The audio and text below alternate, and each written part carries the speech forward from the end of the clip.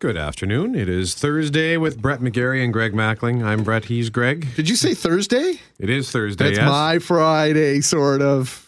Sort of, yes, because you do have duties to fulfill tomorrow. I do, but Tristan Field-Jones will be in my chair tomorrow afternoon. That may compel many more of you to listen to the program tomorrow afternoon. So, but I will be at Health Sciences Center tomorrow morning from 9 until about 1 o'clock tomorrow afternoon. Would love to see you down there as we gear up for the early bird VIP bonus for the Tri-Hospital Dream Lottery. So hopefully...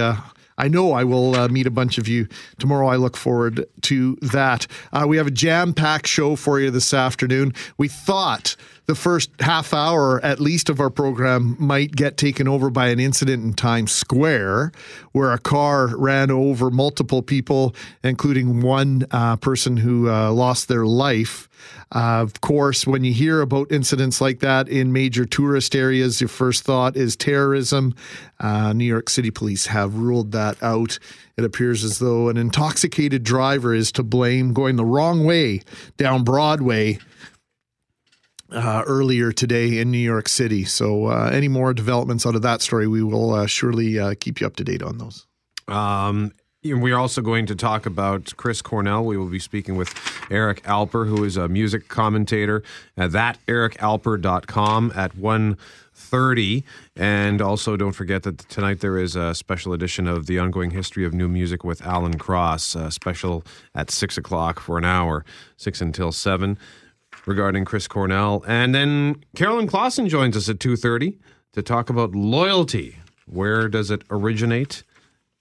What triggered that conversation again? Well, a little bit of the assertion that Donald Trump asked James Comey, the now former FBI director, for his undevoted or unabashed loyalty, essentially.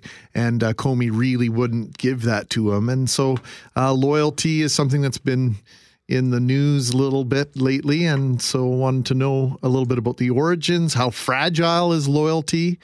And where does it emanate from? Where does it begin? So we'll talk about Carolyn Clausen on that one. But before we get into those stories, here's some audio from raw video captured at the scene of an arrest of a Global News cameraman in Hamilton, Ontario.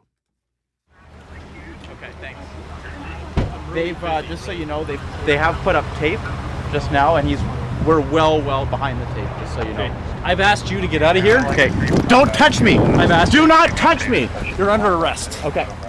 You're under arrest. Put All your right. camera down. You're under arrest too. Okay. No problem. I've asked you to stay away from him. No problem. Just so you know, you're on the phone right now with an officer. Put your camera down. Put your hand behind your back if you don't want your I stuff to am. get broken Just while roll. we're arrested. Put it down. Let it go. Let it go. So the audio might not tell the whole story, but I think you can get a really good idea that the cameraman had been told earlier to kind of back off from an accident scene. He did that. The police put up tape.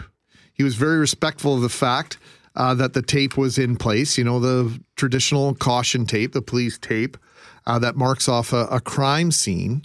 And it sounds as though, and it would appear as though, the confrontation between this global camera person and another journalist was heating up to the point that the cameraman had actually called the information office of the Hamilton City Police and was on the phone with that information office while this was all going down, because this journalist was bothered by the way he was being treated by this police officer.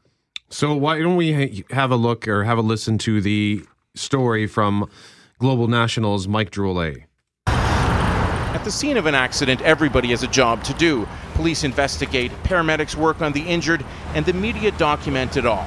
Last night in Hamilton, after the victim in an accident had been removed from the scene, Global photojournalist Jeremy Cohn arrived to find freelance photographer David Ritchie being arrested.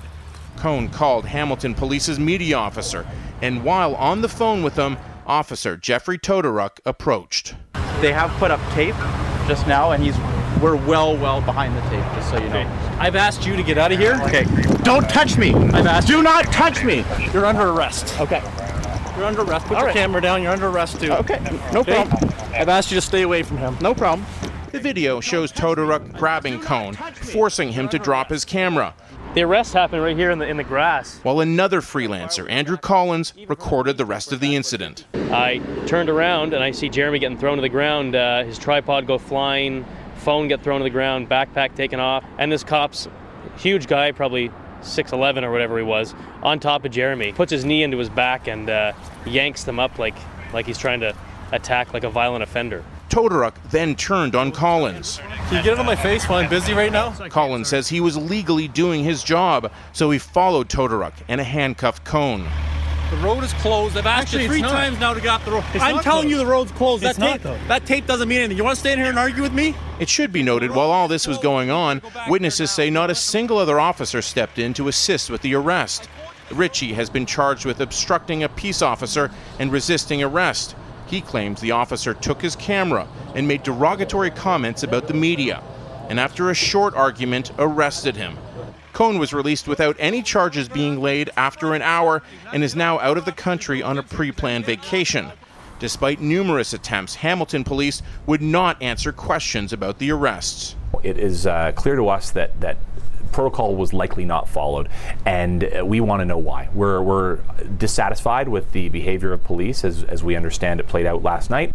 Late this afternoon, Hamilton's chief of police released a statement saying, "I take the arrest of any member of the media seriously. As a result, I am reviewing this incident in the context of what transpired yesterday." But that's not enough for the national watchdog group Canadian Journalists for Free Expression. No, because as we've seen with many police forces across the country, when there's an internal investigation, too often that just winds up covering things up and protecting the officers as opposed to actually working towards a public benefit. There needs to be a public inquiry from outside of the police force to see what's happened in this case. Mike Drolet, Global News, Toronto. So obviously in the world that we live and where we work, Brett, this story kind of hits home, but it hits home on another front as well, because those journalists were all at the scene of what was turned out to be a fatal collision. A 10-year-old little girl died. And so as a parent, I can relate to the idea of wanting to protect my family's privacy. I wonder if that police officer is a family man and was just acting in the way he thought might be in the best interest of the family involved in this tragic event. All sorts of emotions at a scene like that. We'll talk a little bit in just a short period of time with Duncan Pike of the Canadian Journalists for Free Expression. You've been on numerous crime scenes before. Have you ever been asked to step away from a scene, being told that you're too close to it? I've been to exactly one crime scene. I'm not a reporter. I don't go into the field, but we do have an on-call system here at 680 CJOB where if there is something significant on the weekend, then the person who is on call has to go out and deal with it. And I was on call the weekend that Cooper Nemeth, Winnipeg teenager, was found dead. It was February 20th, Saturday. So I got the call at 12:30 in the morning of Sunday morning. I just sat down on my couch. I'd just gotten home. I was out with friends, and I had to, bundle up and go out to the scene, which was, he was found in the back lane on Bain Crescent, which runs off of Tupelo Avenue. So going out into the field, I had no idea what I was doing. So I parked somewhere on Tupelo Avenue and just kind of walked up to the crime scene. There was a cadet parked right at the corner of Tupelo and Bain Crescent, and he saw me approach, so he got out of the car, and I just said, "Hello, I am here from CJOB. I don't know what the protocol is for this. I'm not a reporter, but I was called out tonight. I see the crime tape. Am I allowed, where can I go? Where can I be at this scene?" He says, "You can't go past the tape." Okay. So I took a couple of pictures, and then I went to across the street because they had taped off Bain Crescent, but this was the north side of Tupelo, but the south side was still open. So the north side was all taped off, but the south side was still open, so I could go up the sidewalk. So I thought, well, because there were also police at the intersection of Tupelo and London Street, which was just a block east of that location. So I thought I'll go walk along the south side of Tupelo, take a picture of the other police officers and be on my way. As soon as I started walking, the cadet got out of his car again and flagged me down and said, no, that's closed as well. Okay. I wasn't there to not cooperate. I cooperated and I came back, and I think my phone died because it was cold. I think I got 2 or 3 pictures, and that was that.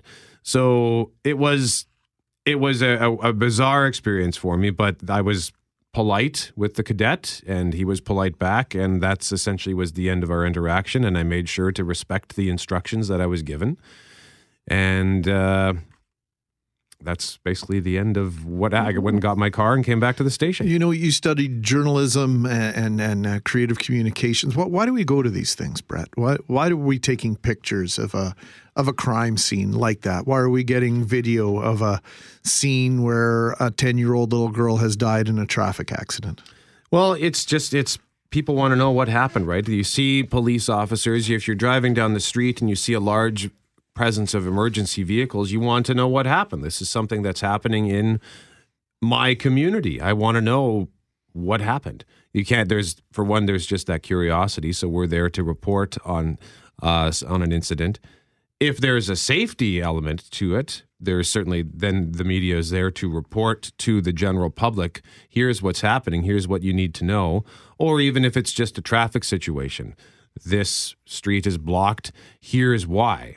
Because people want to know why. It's at the fundamentals. We want to know who, what, where, when, why. Well, you know what's interesting is when that apartment building was on fire, was that on Monday or Tuesday this week? The number of text messages that we got, of people saying, hey, we can see smoke from every corner of the city. Here's a picture.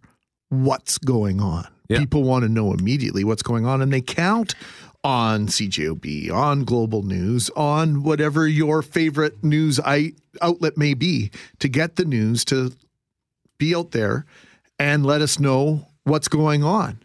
But is there a line in covering that? Is there a line to be observed? I know the police creates a line, a very finite line with their police tape, but is there another line that we should be conscientious of? And that's part of the conversation we wanted to have this afternoon. And that line, I think, continues to be blurred a little bit, maybe pushed a little bit further back, thanks to the likes of TMZ or paparazzi.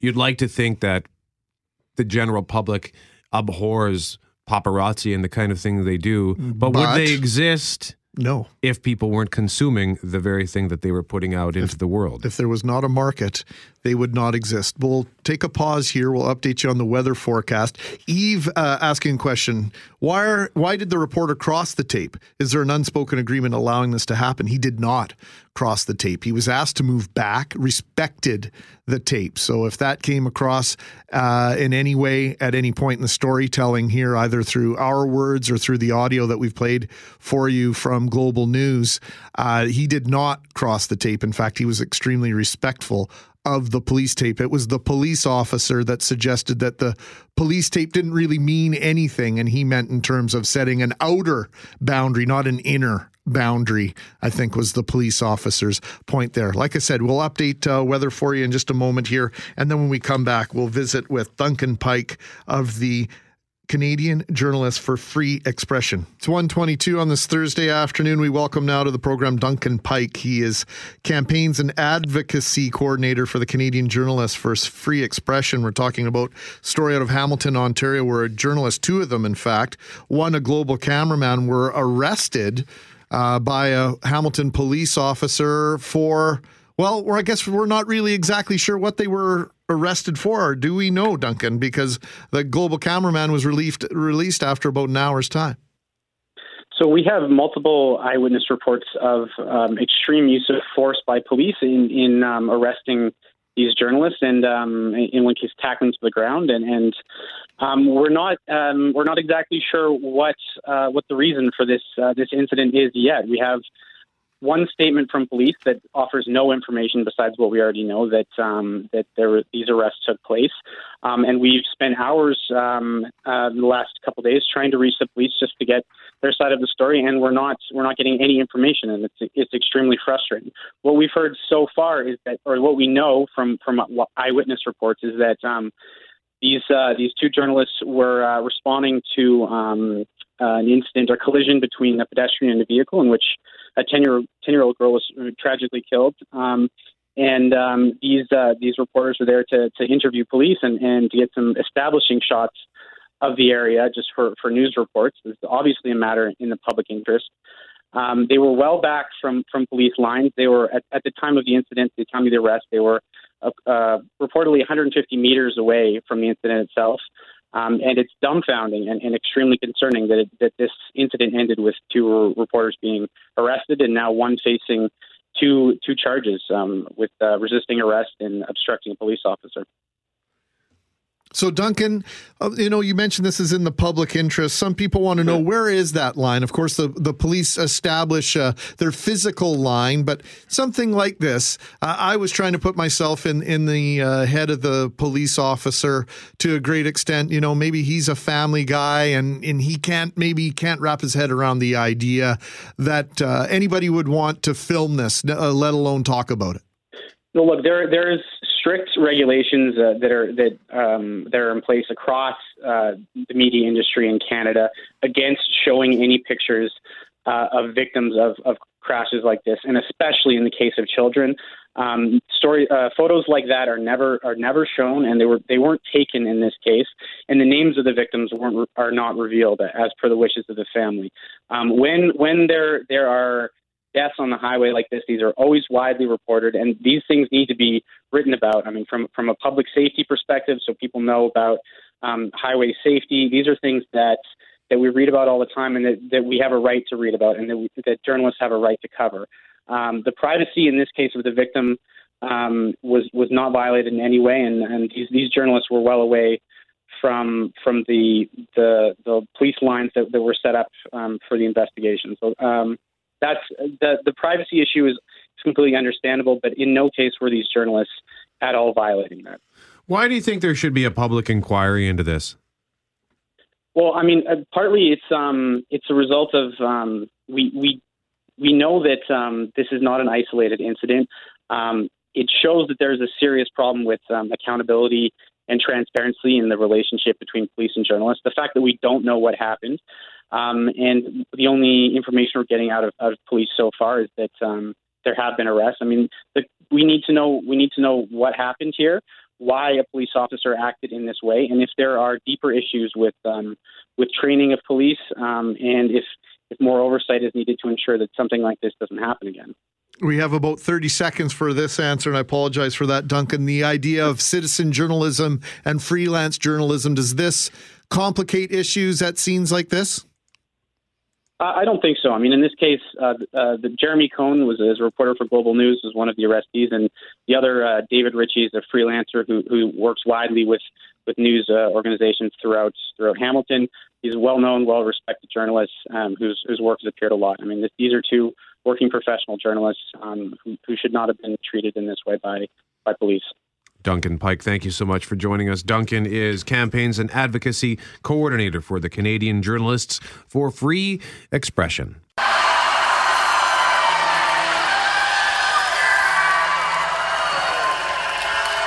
It's great to be back here. Honestly.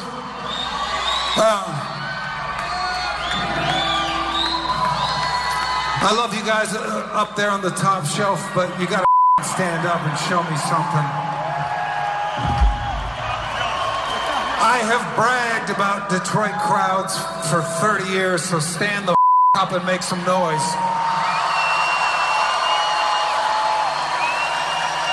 I see all of you. Get the up.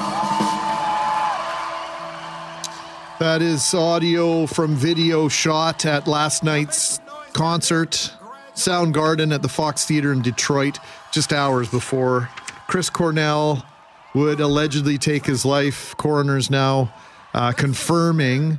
So do we have to take the allegedly out of that? Brett, you're the journalism guy here. Chris Cornell dead at 52. And as we are telling you, AP confirming that the coroner in Detroit is confirming that it was at Cornell's own hand. A medical examiner has determined the Soundgarden singer Chris Cornell killed himself by hanging in a Detroit hotel room following a concert.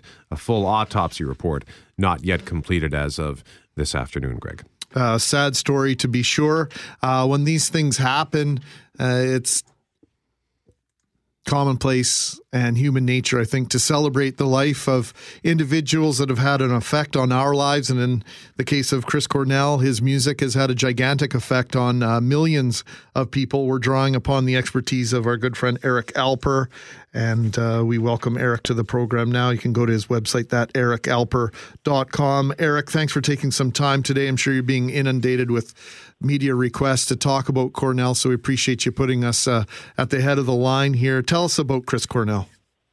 Well, Chris is one of these guys that had a real keen sense of music history. And what I mean by that is that for a lot of music fans who grew up with their formative years, I guess, being a teenager in the 80s, the grunge era of Soundgarden, Nirvana, Pearl Jam, Alice in Chains, Blind Melon, those bands really hit home for myself and also a lot of people around North America because, like most teenagers, you kind of get into the classic rock stuff. You get into the Beatles and the Who and the Stones, and Chris Cornell loved all of those bands and was kind of a little bit of a gateway of not only using the best parts of Led Zeppelin, the heavy metal riffs, but also the softer acoustic, folkier side when he wants to be. And certainly, he was one of these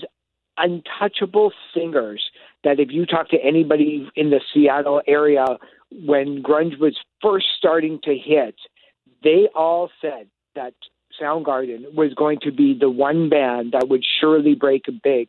And they did. They were the first band to be signed by a major label, which kind of opened up the doors and broke down some of the stigma of selling out to a big major label corporation. And that led the, artists like Nirvana and Pearl Jam and Alice in Chains and others to be signed by major labels.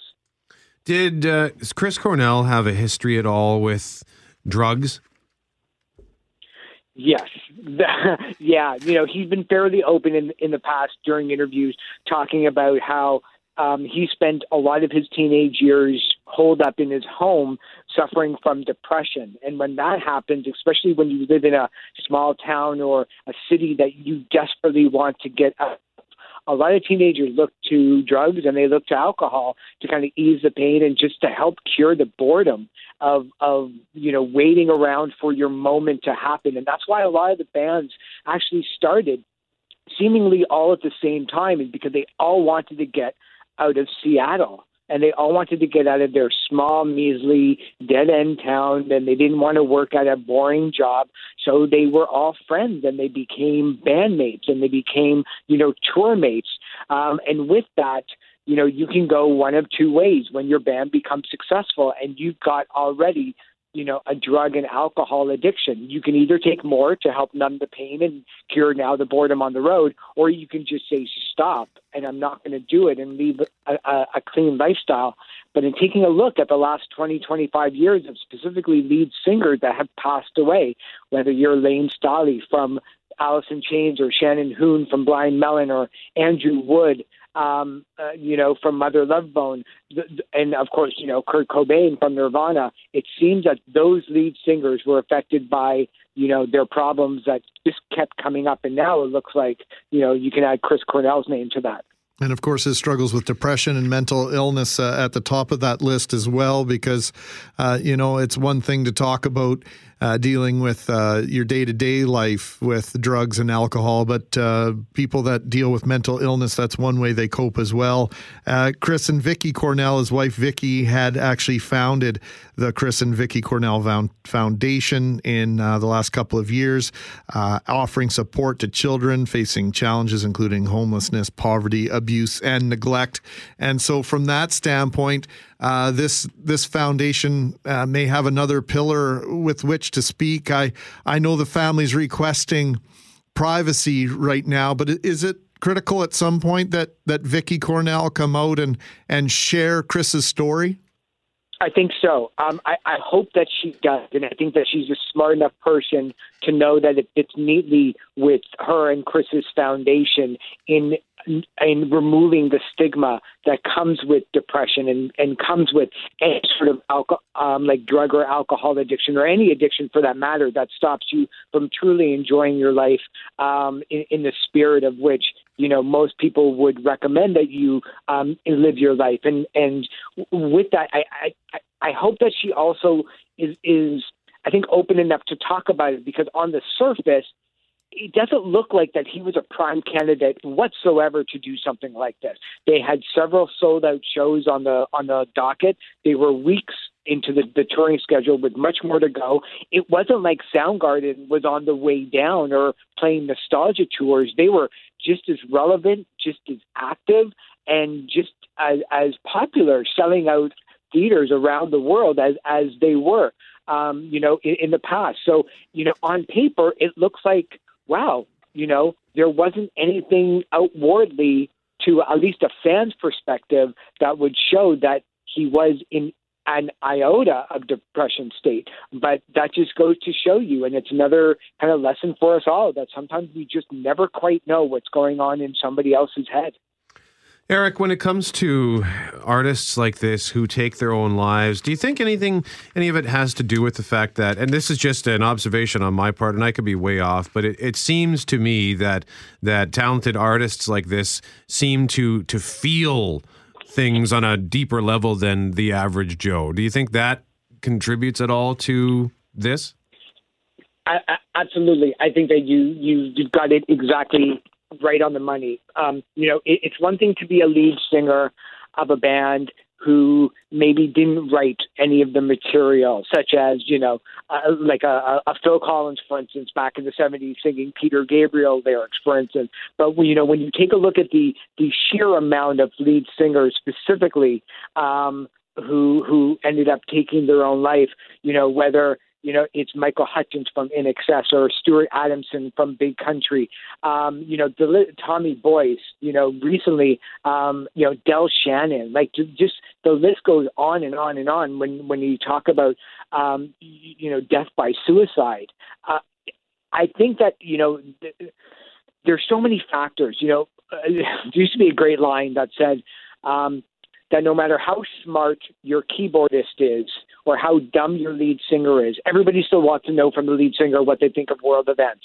And I think it's a lot of pressure being put on singers specifically. You know, they can't have an off day. They can't relax. They have to give it their all. And it's a strenuous job, you know. It looks like that, well, you know, they're touring the world and they get to play live for 2 hours. But I think part of it is just that sheer boredom and waiting around for the other 22 hours to pass until you're up there feeling really good about everything on stage. So I think you're exactly right that lead singers tend to feel a lot more. They tend to be a little bit more introspective, even if they're outwardly and showing a lot of really happy emotions. It's kind of like that cliche about clowns, you know, like they're smiling on the outside, but crying on the inside. Eric Alper, thanks for this insight. Thanks for the conversation. We appreciate it very much about Chris Cornell, who's taken his own life at 52. We always appreciate your insight into these stories, into these individuals that millions of us are fascinated by and entertained by. Thanks, Eric. Absolutely. Thank you so much, guys. I appreciate it. Check out his website. It's full of musical expertise and insight. EricAlper.com. He's a great follow on Twitter. And tune in to Power 97 tonight between 6 and 7.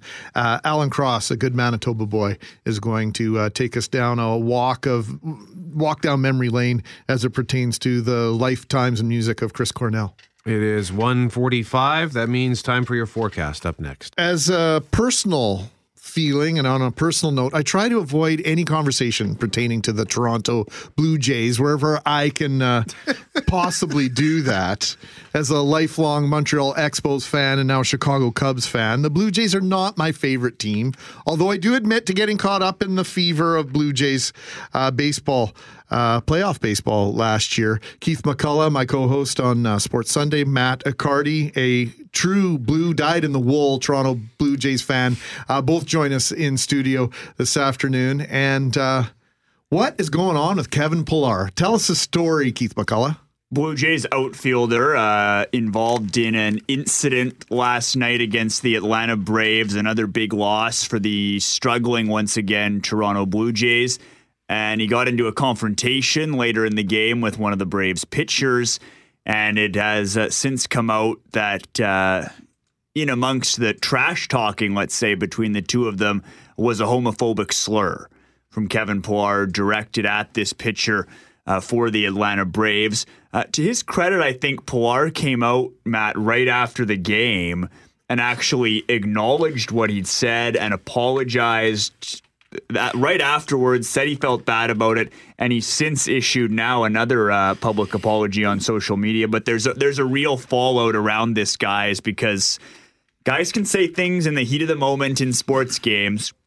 But when you say something like this, whether it's a racial slur, whether it's a homophobic slur, I think we can all agree that goes too far. And there are now a lot of calls around the sporting world and around the baseball world to potentially really bring the hammer down on Kevin Pillar, maybe even suspend him for a few games for what he said. And just to add to that, Keith, the reason that particular exchange happened was because the pitcher Jason Mott, what they call in baseball, quick pitched Kevin Pillar for a strikeout. And quick pitch, usually what a pitcher would do is he would come set with the ball in his glove, wait a second, and then throw. He didn't do that. He tapped the ball into his glove and then threw it and struck out Pillar, and that's why the exchange happened and calling him that homophobic slur. And I just want to read you the statement that Kevin Pillar put out on his Twitter account about 30 minutes ago. It says, "Last night, following my at-bat in the 7th inning, I used inappropriate language towards Braves pitcher Jason Mott.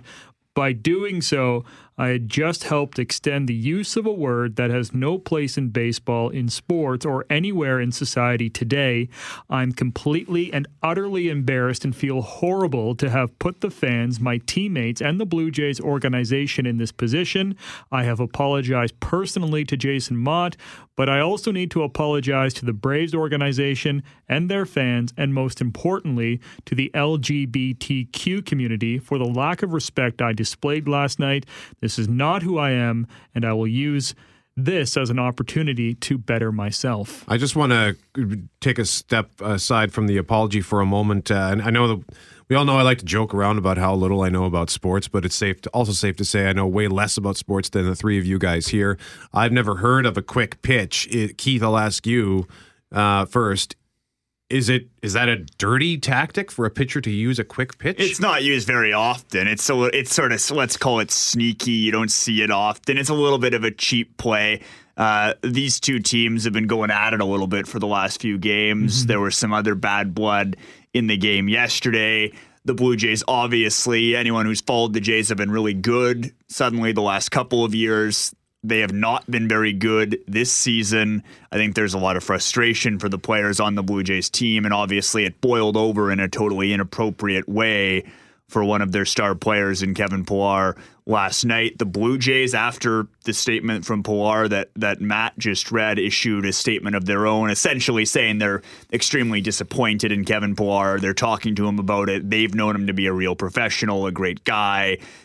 It doesn't look at this point like the Blue Jays as a team are going to take any action in terms of maybe suspending Kevin Pillar themselves. Major League Baseball certainly could still do that. I understand some of the higher-ups from the Blue Jays front office are actually in Atlanta right now, where the Blue Jays are playing tonight, to meet with Kevin Pillar, to meet with officials from Major League Baseball, and I guess try to figure out where to go from here.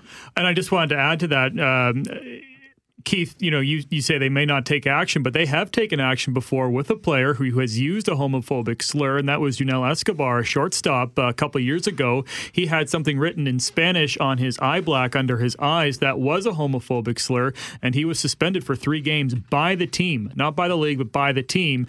And if Ross Atkins, the GM, is flying to Atlanta midway through this series, it kind of tells me that he is trying to put out this fire in one sense, but he is going to speak to Kevin and And I think, and I'm a Blue Jays fan here. I'm a big Kevin Pillar fan as well. I think he's a great outfielder. He's a great hitter. He's having Works a great hard. year. He's good in the community. But a message, I think, needs to be sent here. I know it was the heat of the moment, but what he said was completely wrong. And he said it in his statement. It has no place in baseball, in society, anywhere now. And we saw it in hockey too, right, Greg? Yep. With is it Andrew Shaw, I believe, who is then now with the Montreal Canadiens, was playing for the perennial Stanley Cup contender Chicago Blackhawks a couple years ago, and he was caught on camera calling a referee by a homophobic slur. And that's the world we live in now. These players can't get away with much because it's caught on camera 99% of the time. And I believe he faced a 1-game suspension or a 2-game suspension for what he said as well. And he's been, in the spotlight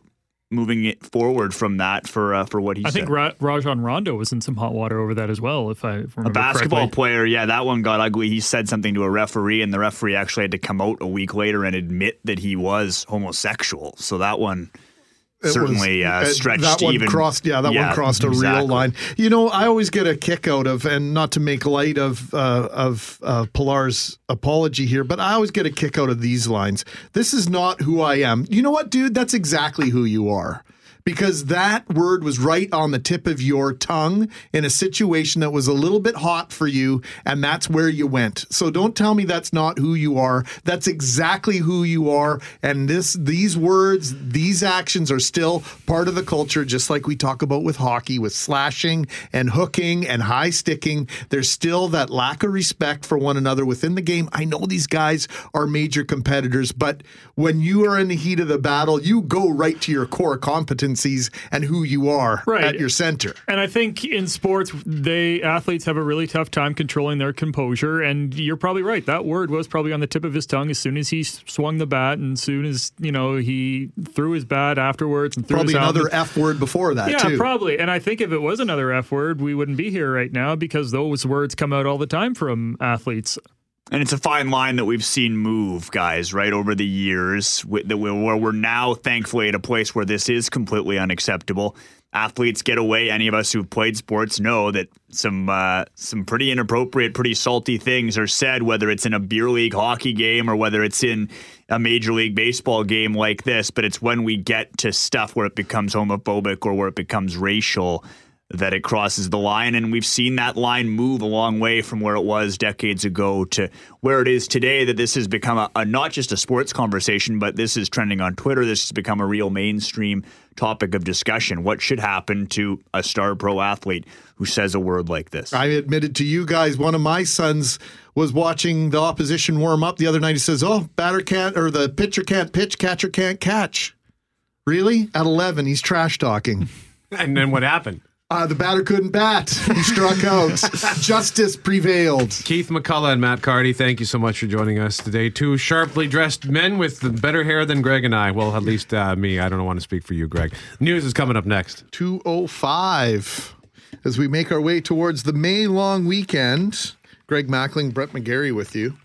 And we may be about to embark on a conversation. Well, we are about to embark on a conversation with an individual. He may be the most famous, most successful person you've never heard of. His name is Joe Nesbo. He is an author. His latest book is The Thirst, and he is going to be at an event at McNally Robinson tonight. At 7 o'clock, the internationally best-selling Norwegian crime writer will be appearing at McNally Robinson Booksellers at Grant Park. And he joins us now live in studio to tell us about his latest book and all the cool things he does. Joe, welcome to 680 CJOB. Thank you. So before we get into, because Greg described you earlier as a true Renaissance man, so we want to get into that. But we want to know first and foremost, who is Detective Harry Hole? Harry Hole is complex character. He's a man of contradictions. He's on one hand he's a cynic. He's a romantic loner. He's an outsider. He's probably more related to the criminals he are chasing than his colleagues at the police house in Oslo.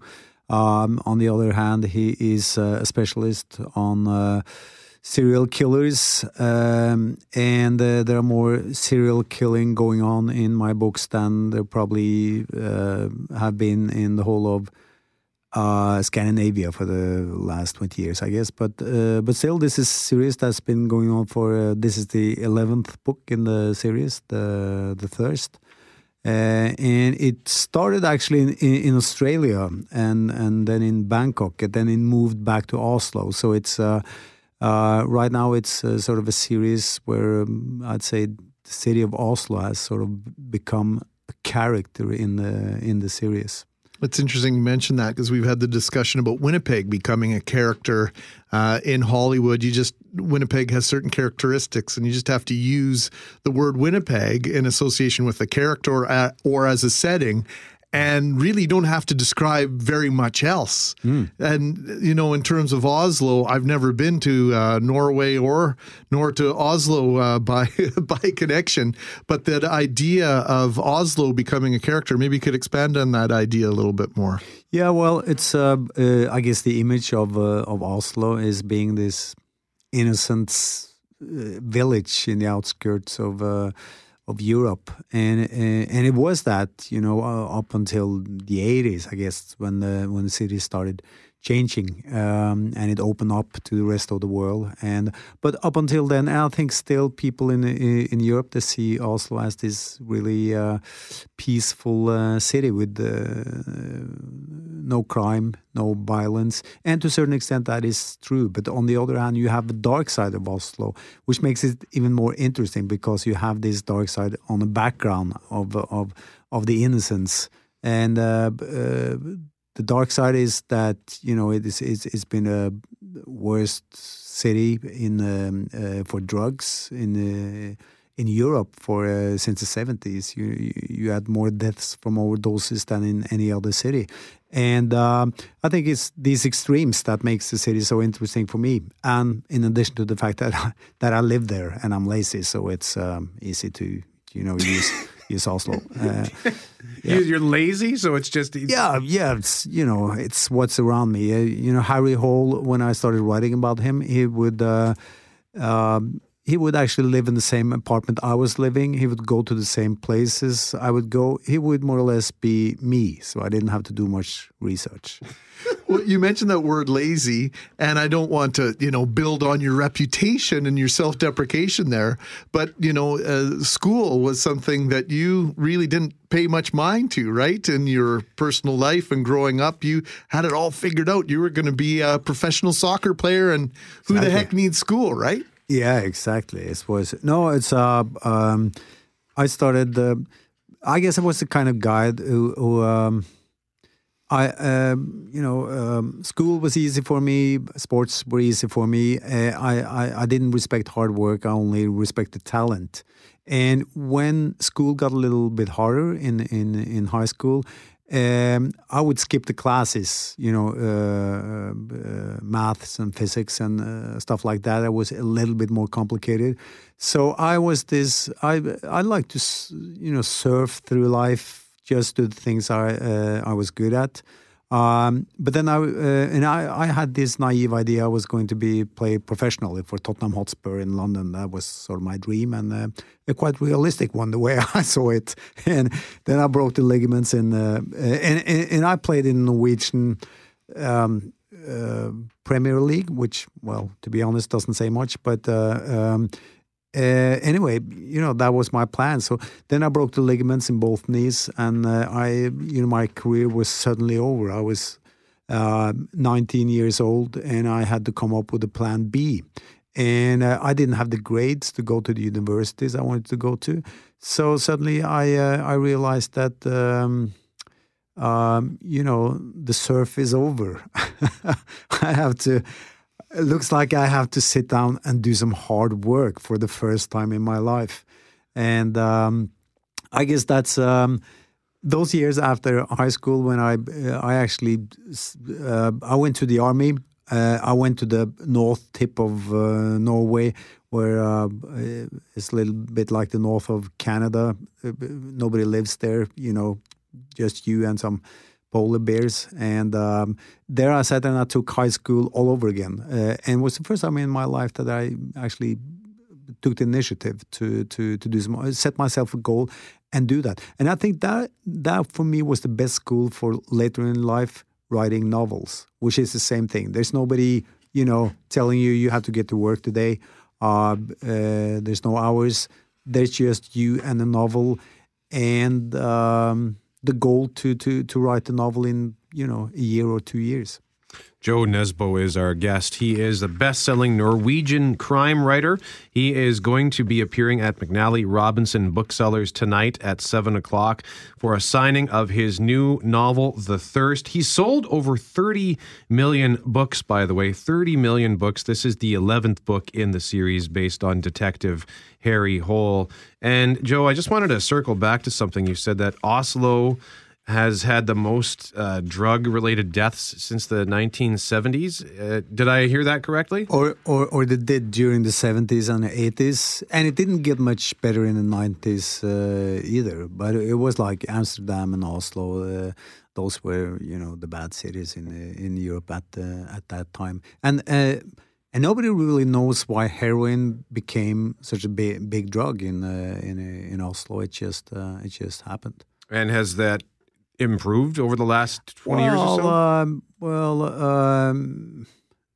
Not really. The numbers are during the 90s were still going up. They have stabilized a little bit now, but it's still a big problem. You mentioned Amsterdam. Is there a reason why Oslo has decided to not go down the same path as Amsterdam in terms of legalization? No.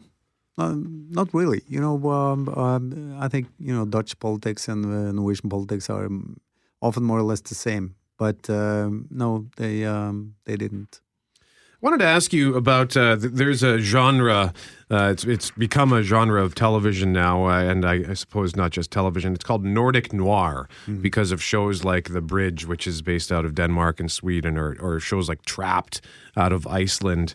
And it's crossed over into North America, where shows being made here in Canada, for example, are being described as Nordic Noir, from this pocket of planet Earth where you call yourself, or which you call home. So I'm wondering, why do you think Nordic Noir has been so embraced by people from all over the planet?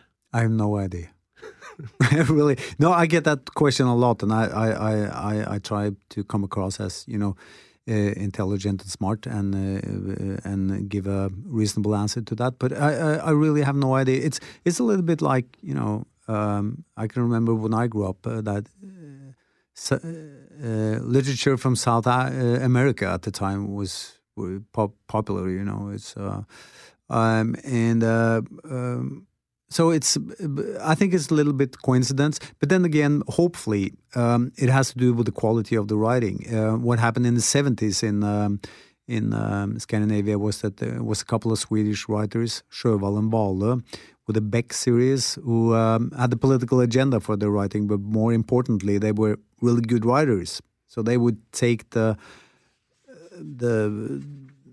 crime fiction from the kiosks and into the serious bookstores, and it made it, probably more prestigious to write crime fiction in Scandinavia than in many other countries. So it recruited a lot of young, talented writers. So there's ever since the 70s, 80s, there would be a lot of brilliant crime writers in Scandinavia. Then on the other hand, there would be just as many lousy crime writers as anywhere else.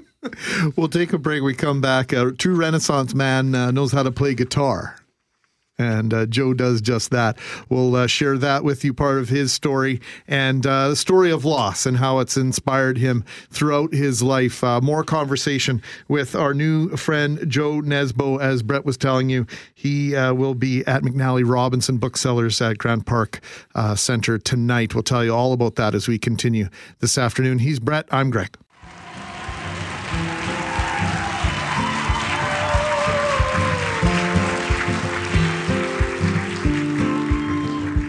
Jeg skriver fra en havneby I et land dypt I sør. That is Joe Nesbo on guitar and lead vocals, yes? He is the lead singer in this case of D'Addair. The song is Syk, S-Y-K, or Sick in English, as you're telling me, Joe. Yeah. Tell us a little bit about your musical career. Well, it's sort of... when I was a teenager, I wasn't in the band. I didn't even play the guitar. I just wrote the lyrics for my friends' bands, which was sort of my school for writing novels later in life. And it wasn't until I was in college that a guy walked into a room and in the cafeteria and shouted out, "Does anybody here play the guitar and want to play in my band?"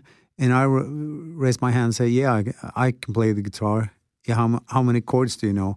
And I said 3 chords, which wasn't true. I only knew 2, but I got the job. So I started playing in a band then, and then later on we moved to Oslo, and I formed the band there with my brother and two friends from our little city Molde on the west coast, and we persuaded the bass player's boss who ran the bar that we could play there live there. They didn't usually have live music, but we played there every Saturday, and we were so bad that we would change the name of the band every Saturday so that people would come back.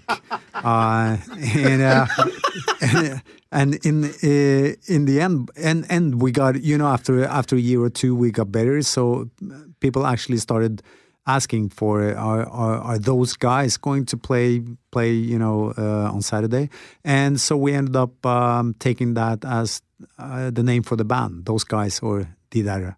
Those Guys. Those Guys. I love it. That's a great translation. Our guest is Joe Nesbo. He is the best-selling Norwegian crime writer. He's going to be at McNally Robinson tonight at 7 o'clock for his latest book on Detective Harry Hole. It's called The Thirst. He's sold over 30 million books, and including several standalone novels, and the Dr. Proctor series of children's books.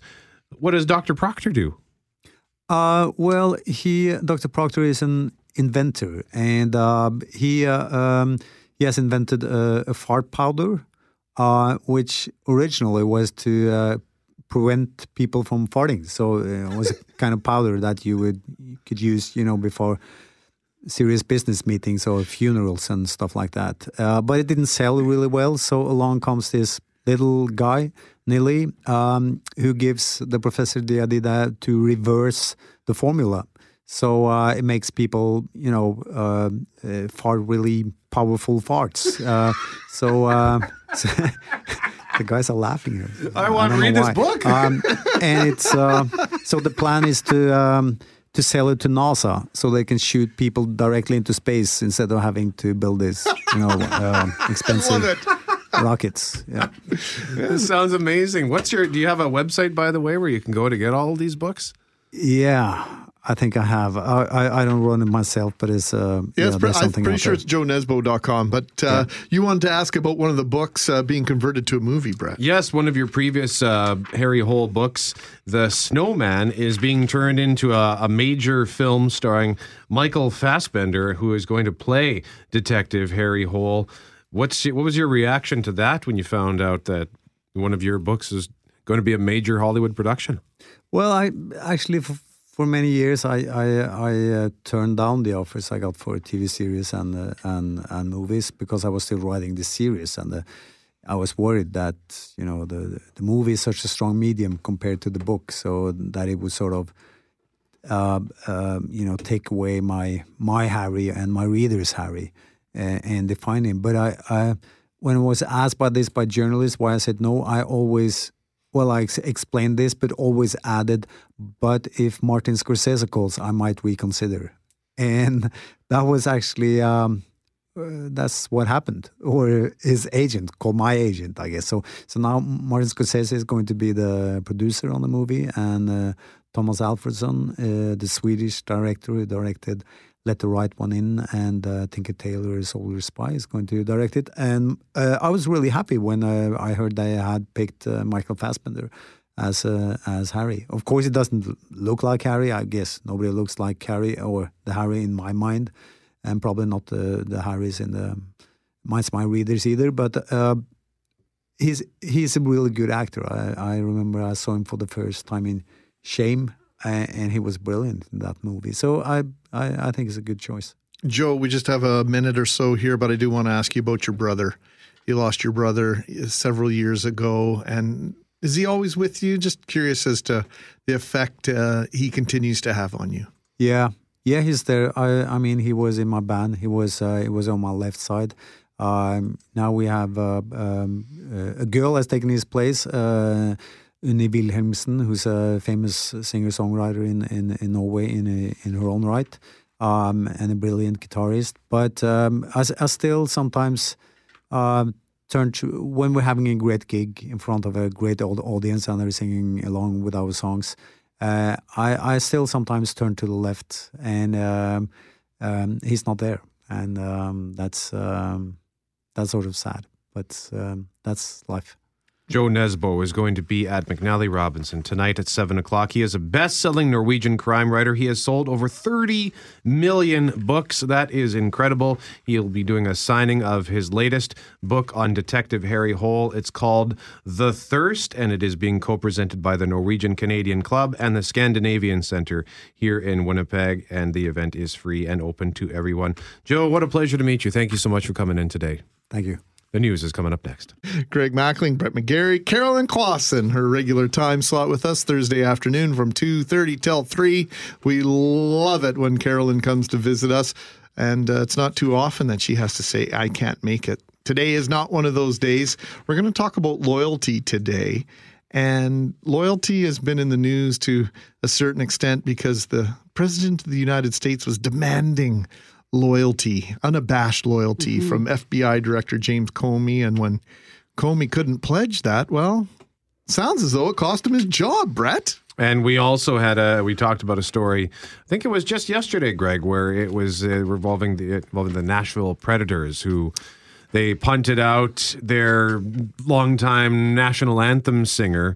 What was his name? I've already forgotten. Morgan is his last name. That's, I think, part of the point. I've already forgotten his name. But yeah, that is part of the point. They shuffled him aside to let in people like Carrie Underwood to sing. So that sort of triggered some thoughts of loyalty, a conversation of loyalty. And Greg, do you have a piece of audio here that you wanted to use to set this up? I really do. It's from a movie called The Ides of March. It was a George Clooney film featuring Philip Seymour Hoffman and Ryan Gosling before he really became a superstar. Here's a scene that I think defines some people's view of loyalty to a T.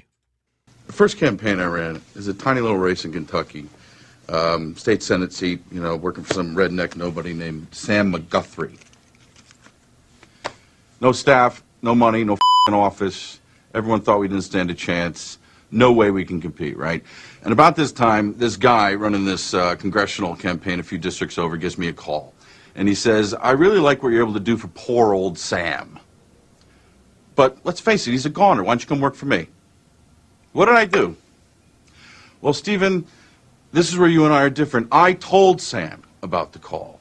And Sam says to me, Paul, if you think this other guy's got a chance at winning and he can pay you more than anything I can afford, and if it's what you feel you need to do, then I won't get in your way. And I say, Sam, you took a chance on me and hired me when I was even more of a nobody than you are. So I'd be damned if I'm going to jump ship just because the hits the fan. We lost that race, but 3 years later when Sam decided to run for governor, who do you think he called? We won that race, and 20 years later I am where I am now. Now, there's only one thing I value in this world, Stephen, and that's loyalty. And without it, you are nothing. And you have no one. It's the only currency you can count on. That's why I'm letting you go. Not because you're not good enough, not because I don't like you, but I value trust over skill. And I don't trust you anymore. I value trust over skill.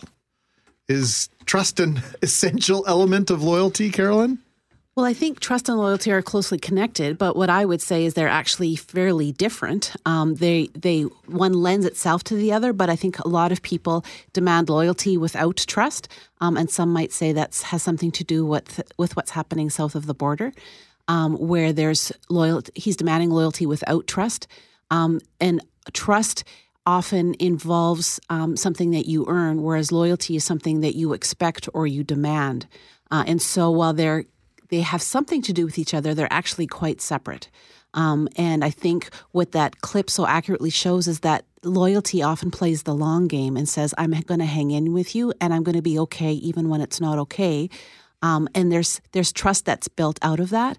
And that although you settle in for the short-term pain, you get long-term gain because of the trust and relationship that is built.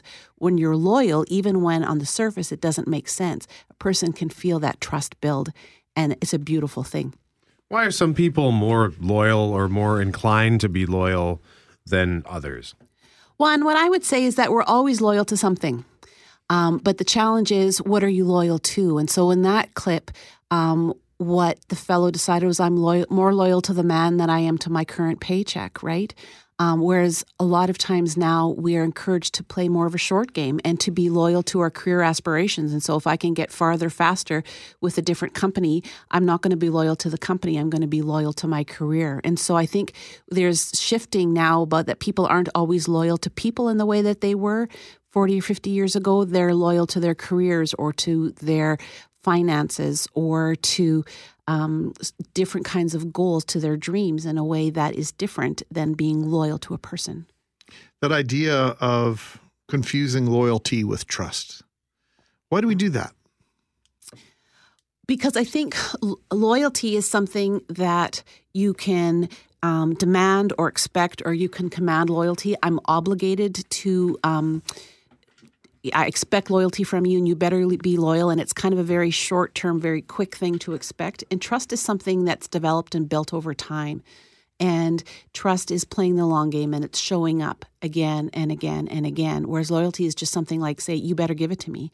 Whereas trust is, I plan to earn it and I plan to keep it because I intend to remain trustworthy. And so they're related, but they're not the same. And there's a safety in trust that you don't necessarily have with loyalty. For example, the loyalty with the Nashville Predators, it's not. There wasn't a relationship when it got really cool and they could invite a superstar. They did. They didn't stay loyal to that guy, and so there wasn't trust there. And he thought there was loyalty, and then you find out that there isn't really. Yeah, I in terms of loyalty, I often wonder, can it be a bad thing? Like I like to think of loyalty in terms of a character trait as a good thing, but is there a moment where it can be a bad thing where you're just like blind loyalty can lead you astray? Well, and I think there's a bunch of differences, a bunch of dangers of loyalty. For one thing, loyalty can make you complacent, right? Sometimes couples, when they get married, then they're like, well, you're stuck with me. And so they're not quite as diligent about helping out around the house or about maintaining the relationship as it was when they were dating for years, where there's this complacency where no matter what I do, she's not going anywhere. And so I can kind of let my behavior drop off. And there's a sort of expectation of loyalty that says my behavior doesn't have to demand trust in quite the same way, right? And so the complacency that can develop out of loyalty is not necessarily a good thing. Sometimes loyalty can actually do harm to the relationship because if I'm going to be loyal to you to such an extent that I'm not going to give you the truth, then we're both going to suffer because I am not going to say some of the hard things, perhaps out of a sense of loyalty. And then it's not going to further the purposes of what you're moving forward with if I feel like because of my loyalty, I'm not going to tell you some of the hard truths that I think you need to hear and have you get upset with me. I'm just going to be a smiling yes man. That loyalty is dangerous in those situations. You know, people talk a lot about this, finding their genuine self. And, you know, loyalty to self sometimes is sometimes not a very common commodity. I think sometimes we put so much loyalty and trust in others that the loyalty to be true to ourselves might be the last thing on the list for a lot of people. Right. And I think we have to be aware of we are always loyal to something. What are we being loyal to? And I think there's other people that are loyal to themselves in a way that decreases the loyalty with others. And they pay a price too. And eventually it's not even helpful to who they are and to further their own goals, right? So I think it's always recognizing I am loyal to something. Am I being loyal to myself? Am I being loyal to others at a level and at a balance that makes sense?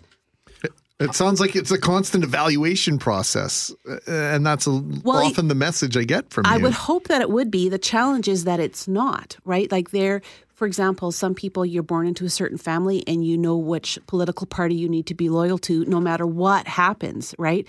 And that if you're blindly loyal to something, then you don't use your judgment and you don't say, is there a limit at which my loyalty, I need to reevaluate this and I might not want to continue being loyal to something. And I encourage that with couples too. I'm a marriage therapist. I work with couples because I believe in marriage. I want people to work at their marriages. But every once in a while, I get a couple that comes along, and because of the factors that are happening and the destruction that's happening between the two of them, is this the best thing to remain loyal to each other, given how one or both of you is being hurt in this relationship? Is it ethical to continue the loyalty? Well, do we associate being loyal to being a good person? And let me use an example to paint a picture. And I don't have the clip handy, but I think of a Seinfeld episode where Jerry is no longer happy with the person who cuts his hair. And he goes to such lengths to hide the fact that he's decided he's going to get, I think it's the guy's son is now going to cut his hair. So he's gone out. He can't just tell him straight to his face, you know what? I don't want to work with you anymore. I'm going to go this way. So he's so loyal to him that he just can't tell him we're done. And that's not just a Seinfeld episode, right? You ask any woman who has somebody that they've been cutting their hair, it's to sort of go get somebody else to cut your hair. You feel like you're having a hair affair, right? Like that there's sort of some level of infidelity to the person that you've been loyal to. But I think what it recognizes is that part of loyalty is sort of being in touch with what feels safe and what feels routine, and kind of that sense of nostalgia reminding us of our roots.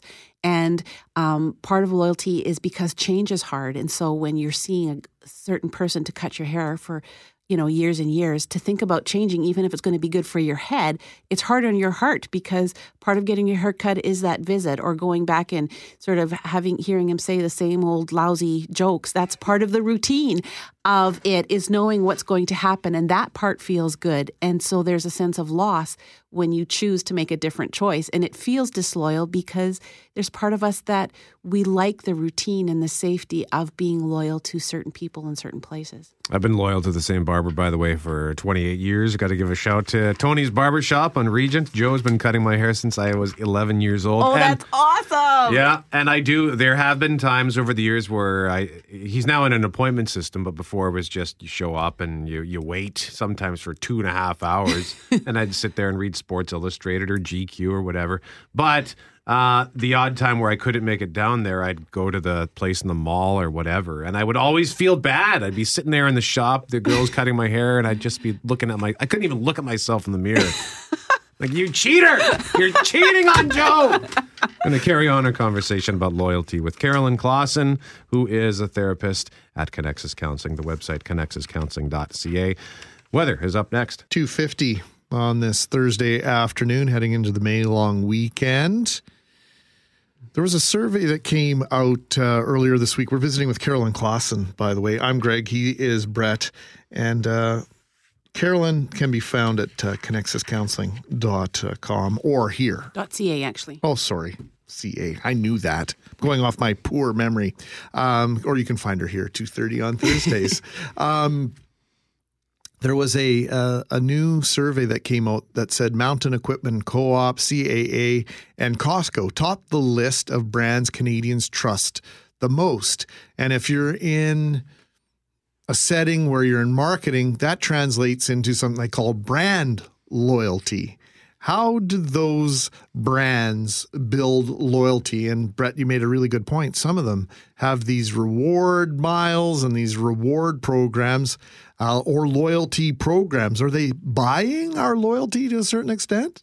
Sure. Yeah. I mean, some people like free movies, and so they join certain loyalty programs so that they can get the prizes, whatever the bonuses that accumulate over time in accordance with whatever is important to them. I think there's a lot of companies that have those loyalty programs to build business. I think what we're realizing is that while it's people like some of the gimmicks and the buying of the loyalty, that there's who wouldn't like to have free stuff of whatever is important to them, people also realize that it's about relationship and connection. We're wired for relationship and connection, and that when you earn trust, there's a different sort of loyalty that happens. And so some of the companies that have very generous return policies or are very human and sort of acknowledging that they're not perfect and they're willing to listen to your customer complaints and so forth, they develop a different sort of loyalty.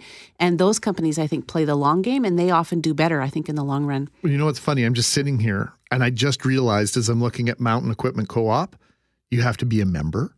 You have to buy a membership, a one-time $5 or $10 fee. CAA, you need an annual membership. You actually pay to be a part of the group, as you do with Costco. The top 3 most trusted brands, you have to buy your way into the club. Right. And so there's a recognition that when you invest, and we know that even as therapists, when we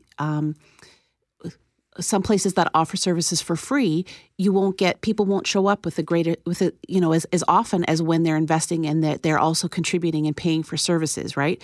That when you contribute something, there's a perception of investment and that you are going to be loyal as well. And that there's a sort of a shared loyalty to each other. The companies that you've mentioned, they're also really, I find them to be respectful and generous, and you can talk to them and that they're human, and it's not just, too bad, so sad for you when you have a concern, that they'll address it. And for me, that's what builds loyalty to me, is when they develop a connection where it feels like there's respect that goes both ways. To you listening to this radio station, this is about to be one of those behind-the-curtain moments, as we like to refer to here, because just before we returned from the forecast, I said to Carolyn, any other points here that you want to make sure we hit? And she said something to me, and I've promptly forgotten it. So... So what was I supposed to ask you, Carolyn? Well, what we were going to talk about was how loyalty is actually something that we like about loyalty, right? That there is something where you drive to Transcona to get your hair cut because that's routine and familiar. And even though it's a pain, it's something that works for you, and it's a bit of a buffer. And loyalty is a way of Let me just clarify. It's not a pain because it's Transcona. It's a pain because I have to drive through rush hour traffic. Right. Yes. And you probably pass 24 hair places that you can get your hair cut sooner on the way, right? You choose to make that drive, that distance. Thank you for the clarification. Sure. But loyalty it's a bit of a buffer. Loyalty says, I have an allegiance to something and I'm going to give it some time. And so even if there's a hiccup or a bump, I don't have to question, I don't have to switch. I'm going to hang in there. And it provides a bit of a buffer and a bit of I'm going to be okay even if we're not okay. It sort of allows for grace and forgiveness and to say, I have a loyalty to you, and so we don't have to be perfect with each other for me to know that I'm going to hang in there with you. And so it decreases some of the tension of decision making. If this person's a friend of mine, they're not perfect. If they forget something, I'm loyal enough to them that it's not going to destroy our friendship. We don't have to rework out if this friendship is worth it or not. I'm loyal enough that we can absorb some of the imperfections that go on. And so loyalty is actually something that's good for all of us because it decreases the tension and the decision-making in our lives. Does there have to be at least the perception of it being a two-way street? I'm thinking about those that become sports fanatics, mm-hmm. right? Fanaticism, sports in particular, mm-hmm. where maybe you feel as though you have some sort of control over whether your team wins or not because you wore the right shirt. You're not shaving right, or you did the right routine, or if they lose, oh my gosh, it was all my fault. I said the word shutout, what have you. All these stupid little things that sports fans trick themselves into believing that they had some sort of effect on the outcome. Well, I did something, therefore A equals B, A plus B equals C. And of course, there's very little to suggest that there's any correlation between the three, but in our heads. Sure. I think the wonderful thing about loyalty to sports teams is sometimes it doesn't make sense.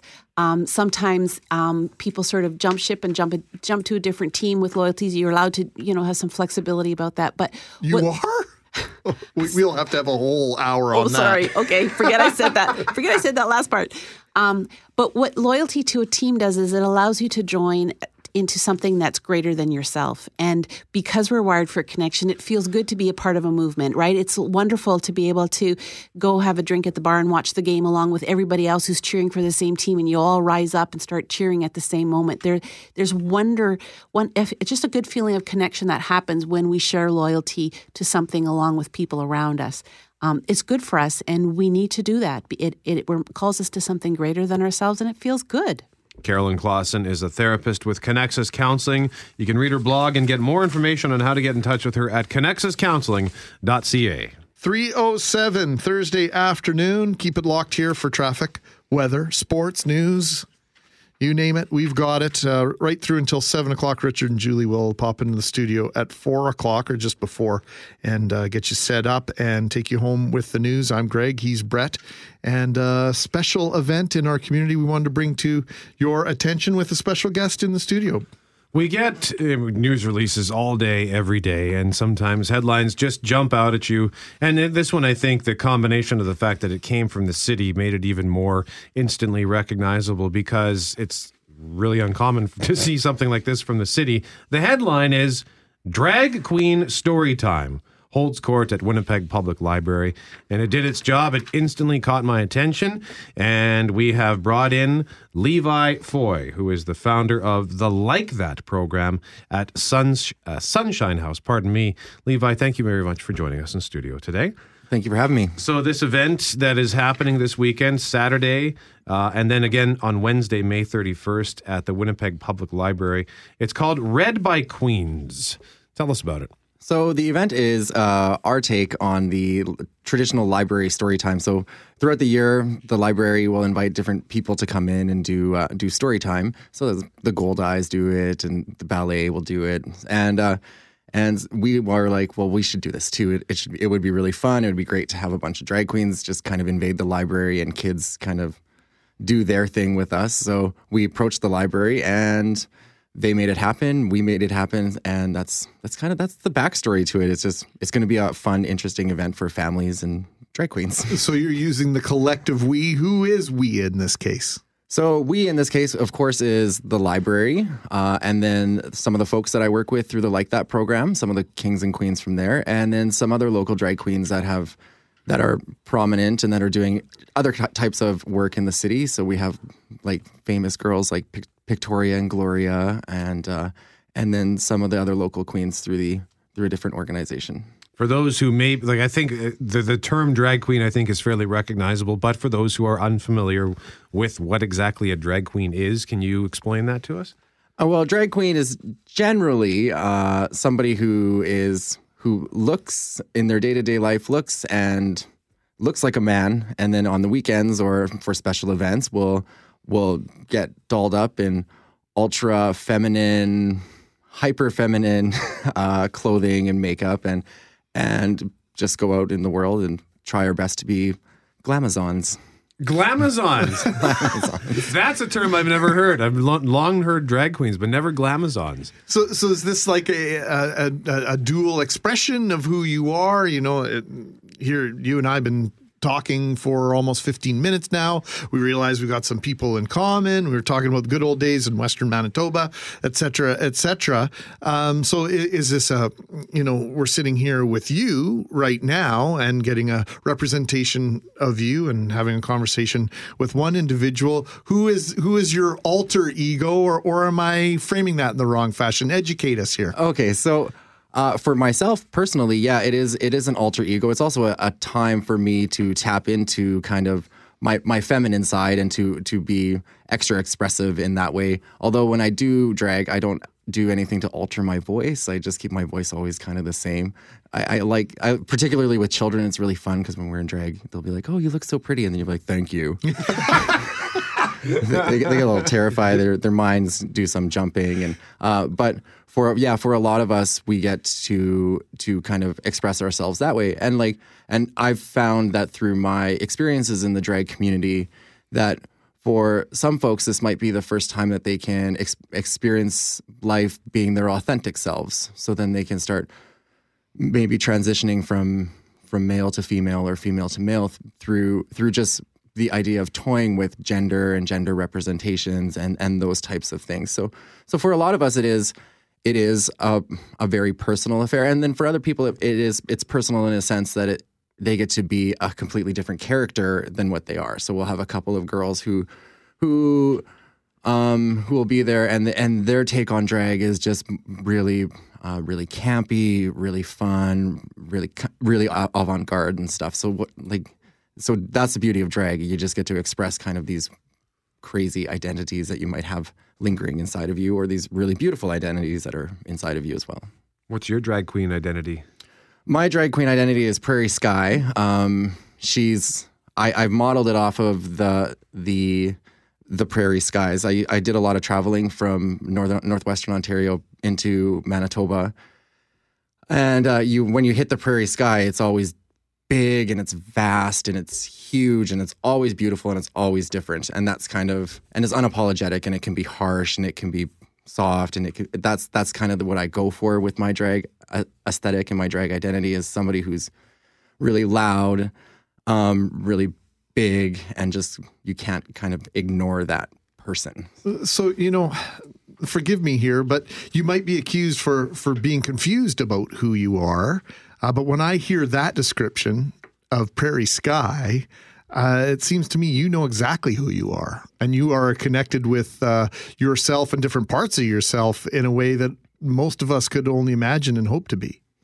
I'm really fortunate in the sense that's what drag has allowed me to do, because it's allowed me to tap into all of these really different things that I never knew that were a part of me, and particularly because in my male role, I'm not as out there. I'm still unapologetic, and I'm 6'2" flat-footed, so people kind of notice me and stuff, but I'm relatively unassuming.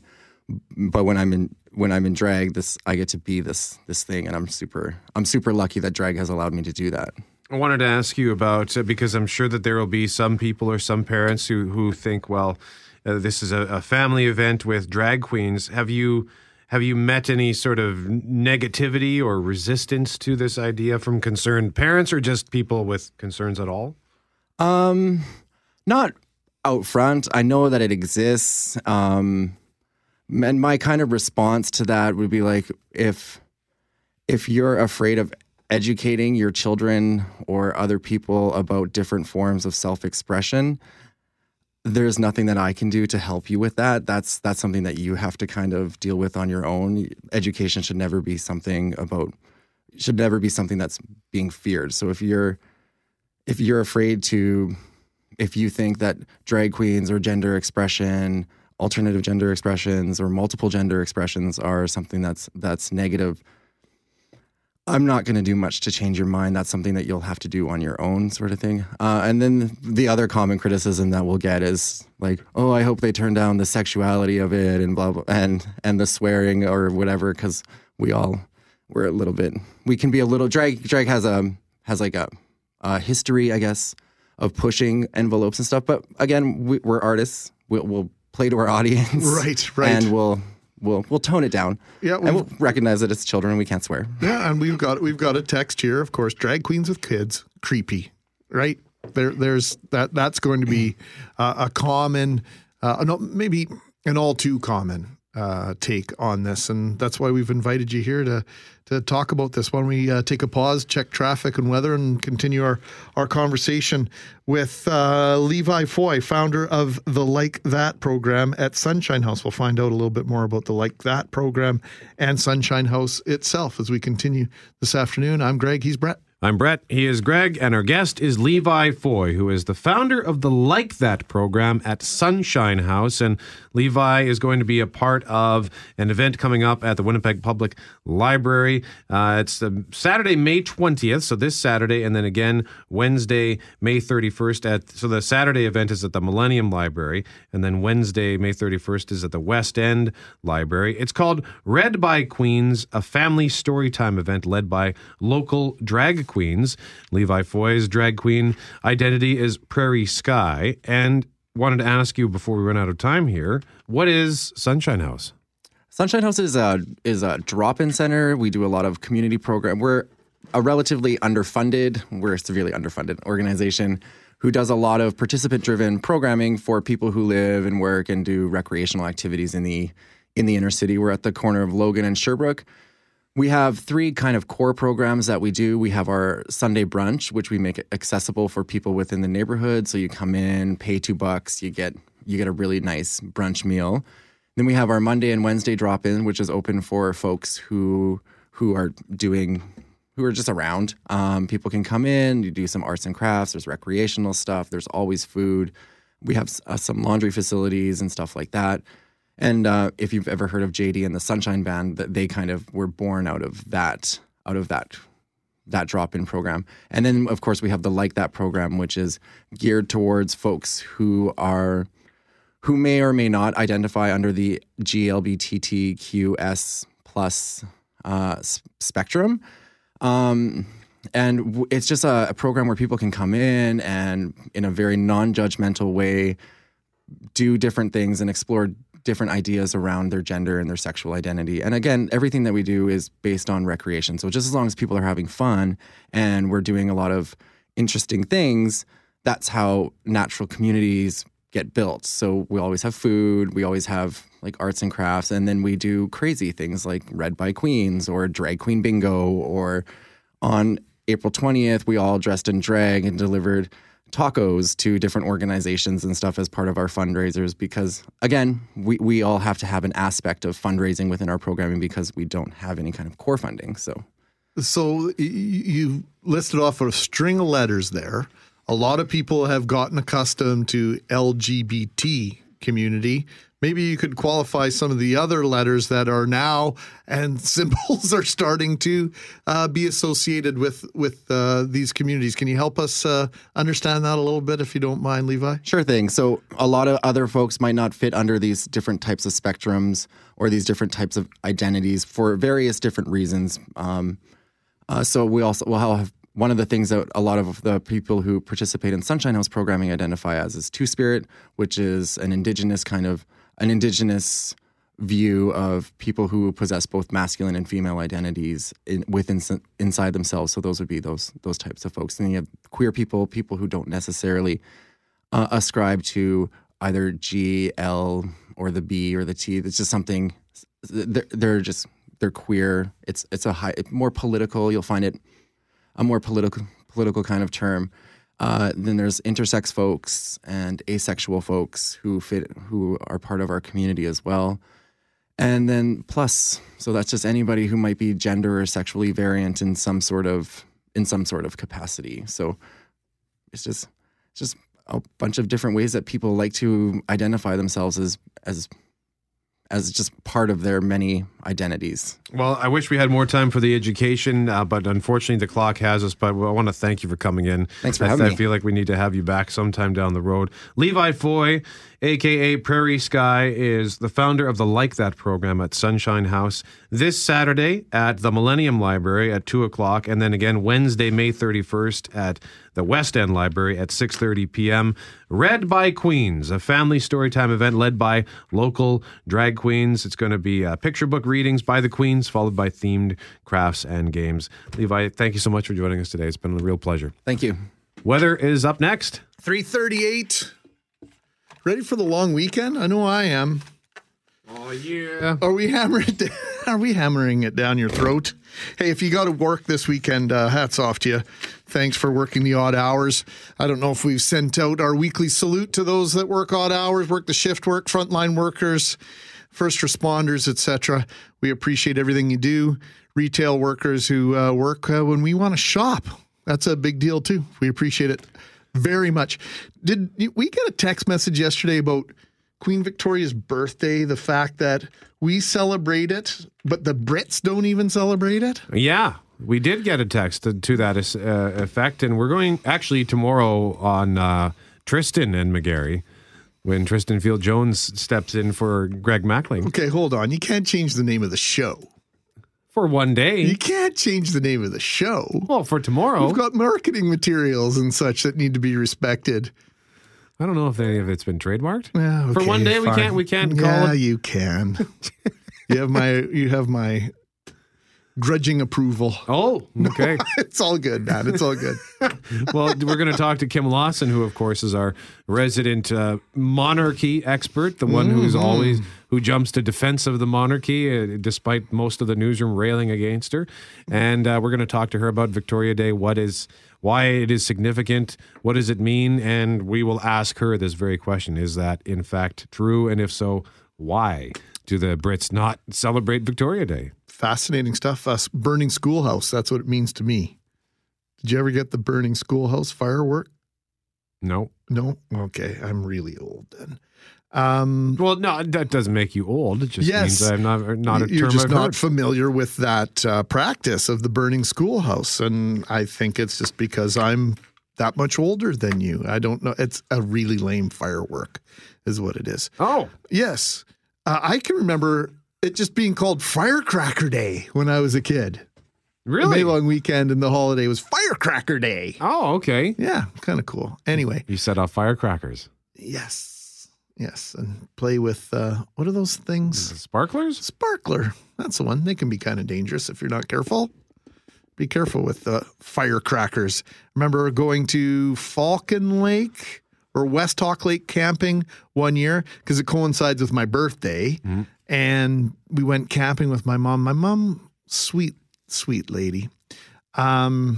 Not always in tune with the environment, though, and thought it'd be a good idea to shoot off fireworks in the middle of the provincial campground on the May long weekend where there are, thousands of trees that may catch fire in a certain situation. We got in a lot of trouble from conservation that week. You think you get in trouble for drinking, playing your guitar too loud? Try setting off fireworks at West Hawk Lake Provincial Campground. Not good. Not good. So don't do that. Okay. All right. We have some stuff to give away. Okay, let's do it. And I believe you have some music on tap. It will be my pleasure to play some music. I got to press that button. There we go. I wandered around with nothing more than time on my hand. Traveling Wilburys, Bob Dylan, George Harrison, Jeff Lynne, Roy Orbison, and Tom Petty. George Harrison was my favorite Beatle. Thusly, via the transitive property, I think. Sure. He would be my favorite Traveling Wilbury, and this song is heading for the light, features prominently the vocal stylings of one George Harrison. I was wondering why you selected that song, and good for you, because we tried to do the same thing with Twisted Sister. We chose songs that were not necessarily their most well-known.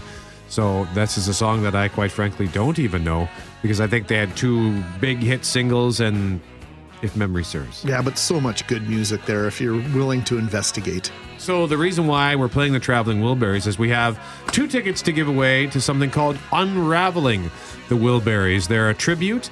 You can get more information on them at unravelingthewilburys.com. They are playing Wednesday, May 24th. So next Wednesday, Burton Cummings Theater. We have 2 tickets to give away right now at 204-780-6868. Caller number 4. We don't have any trivia questions for you today. We could have had one. I had one and I gave the answer. Who are the original members of the Traveling Wilburys? Well, who plays the drums in that? I think it's Jeff Lynne from ELO. That could have been actually a trivia question. I'm pretty sure it's Jeff Lynne. I'll have to check on that. Maybe that could be tomorrow's trivia question. In fact, I asked in the newsroom, is Jeff Lynne still alive from ELO? Yeah, everybody's like, yeah, as far as we know, he's still alive, unless he died this afternoon, all joking aside. But of course, Roy Orbison has passed and George Harrison are both gone. So anyway, I'm going to check on who played drums for the Traveling Wilburys. 204-780-6868. Jeff Fortier is feverishly answering the phones to get to caller number 4 to send to Unraveling the Wilburys, Wednesday, May 24th at Burton Cummings Theater. And if you missed today, then you'll be able to try again tomorrow when it's me and Tristan Field-Jones filling in for Greg Mackling. And still to come this half hour, we're going to hear from Richard Cloutier and Julie Buckingham as they tee up the news right after traffic and a look at your forecast, which is all coming up next. Brett, so you realize that you came up with the trivia question that we were just mucking around with the answer to last night, and you didn't write it down. That's right. I was thinking, who did play drums for the Traveling Wilburys? It wasn't Jeff Lynne. It was what was Jim the guy? Keltner. Yes. He was also known as Buster Sidebury because, of course, all the other members had a Wilbury name, right? Nelson Wilbury was George Harrison. We're really using up trivia questions here, aren't we? Otis was Jeff Lynne. Lefty was Roy Orbison. Charlie T. Wilbury Jr. was Tom Petty, because I guess Tom Petty's the youngest of the group. And Lucky Wilbury was Bob Dylan. Richard Cloutier and Julie Buckingham are here to tee up the news. Good afternoon, Richard. Julie, what's coming up? Good afternoon. It was one of the shortest news conferences that Donald Trump held, and he let the Colombian president also talk quite a lot about it. But Trump had a few words, more on that, and we'll bring in an expert on that. And, of course, the two so-called, celebrity deaths, Fox chairman Roger Ailes, and later we're going to talk to Alan Cross, who has that special tonight on Power 97 about the legacy of Chris Cornell. We just want to jump in real quick here. Toronto Blue Jays outfielder Kevin Pillar has been suspended 2 games by the Blue Jays, for yelling a homophobic slur at Atlanta pitcher Jason Mott. Yes, also sent you guys a statement from the group We Can Play, and pretty measured statement, and obviously relieved that Kevin Pillar had taken responsibility for his actions. We are hoping that we can get someone from We Can Play on the show a little bit later on this afternoon, but in case we don't, we do have that statement saying that this slur doesn't have to define Kevin. He can become a role model in the future, and things that get said in the heat of the moment can be an opportunity to make baseball and sports better for everyone. Well, I understand that the Blue Jays, I get why they had to make their suspension, and I also understand, Greg, you had comments earlier about this is part of who he is if it came off the tip of his tongue, but he was fairly quick. I think it should be acknowledged that he apologized immediately after the game, because I can't tell you how many times where I've lost my temper and then tried to apologize for it. Doesn't make it better, but at least he didn't wait to issue the kind of canned statement. You know what I mean? Yeah, no, it does make it. It does. An apology does make it better, but don't suggest that it's not part of who you are, because it's part of your vernacular, clearly. Otherwise, you wouldn't have uttered the word. Well, I would just challenge. I realize this is Julie's time. Go down to the rabbit hole. But how many times have you ever lost your temper and said things that you really like? Wow, I can't. Where did that come from? But I don't say words that aren't in my vocabulary. I don't suddenly begin speaking Chinese or another language I'm unfamiliar with. In fact, you rely on the words that you know best when you're in an argument, and that are cutting, and that will hurt the other person. And I don't buy it. Sorry. We'll just leave Greg on his high horse for that one. No, I'm not on any high horse. I don't buy it. And that's my personal opinion on it. I think you go to the words you know best when you're pushed into a corner, and that's one he obviously likes to use. There's no doubt in my mind he used it more than once in the last 365 days. Julie, what else is coming up on the news? Well, let's talk about something we are all familiar with, food and lunch. And it seems that an awful lot of us are eating our lunch at our desks. No way. Yes. Really? Mm-hmm. You mean it's not just us at 680 CGOB that do that? And we'll talk to Sylvain Charlebois about that, about why we're eating lunch at our desk, if that's a good thing or if it's a bad thing. He thinks it's not going to be a positive thing. Yeah, so we spend too much time sitting at our desks in the first place. Adding food to it, probably not the best. We're also taking quizzes to find out if we were a dinosaur, what kind of dinosaur we would be as the dinosaurs make their way back to Winnipeg. I never did take that stupid Star Wars quiz. I kept telling you I was going to do it, and I kept forgetting. By the way, there's a broken down car, Michaela, thank you, in the second turning lane on Henderson Highway northbound onto Chief Peguis Trail going west. Traffic is backed up to Sutton. That's going to be a little bit of a pain. Yeah, so we'll also have tickets for Tim and Faith and Piaf, the show. We'll take your words for that. Very good. And by the way, when I said stupid, I didn't mean the quiz was stupid. I just meant I forgot to take the quiz. I'm pretty sure you use that word stupid all the time. I do. I've used that word more than once in the last 365 days. You mean the word stupid just slipped out of your mouth? Why would it just slip out, Brett? Because I like that word. That's exactly right. But okay. you can't tell me that you haven't gotten angry at people and said things that were just horrible. Yep. But then that's who you are. That's part of you. Just automatically say, well, I said those horrible things. I guess that's who I am. Because that's how I'm interpreting your argument. The words that you use are part of your vocabulary, and when they slip off the tip of your tongue as easily as that, it's part of who you are. And just because I can string, what do you say, weave a tapestry of profanity? I don't use words. I try not to use words. It's hard enough to use the proper words when we're here on the air and trying to express a thought. When you're in the heat of a battle, of an argument, guess what? There's old standbys that you go to. Yes, but to say that, if I get that angry, that rarely, that doesn't mean that's who I am. It doesn't mean that's a part of who I am. It's a deep, dark part, maybe. But that's not how I define myself. So you can't say that that's. Well, I'm not trying to define him, but just for him to say that's not who you are, he's denying a little bit about who he is. If that's the stand he's going to take on that. Sorry, I don't believe it. I disagree 100%. Part of your vocabulary, dude. Can you hear the galloping of the high horse? That's it for today. Have a good long weekend, Greg. And thank you so much for listening to Mackling and McGarry on 680 CJOB.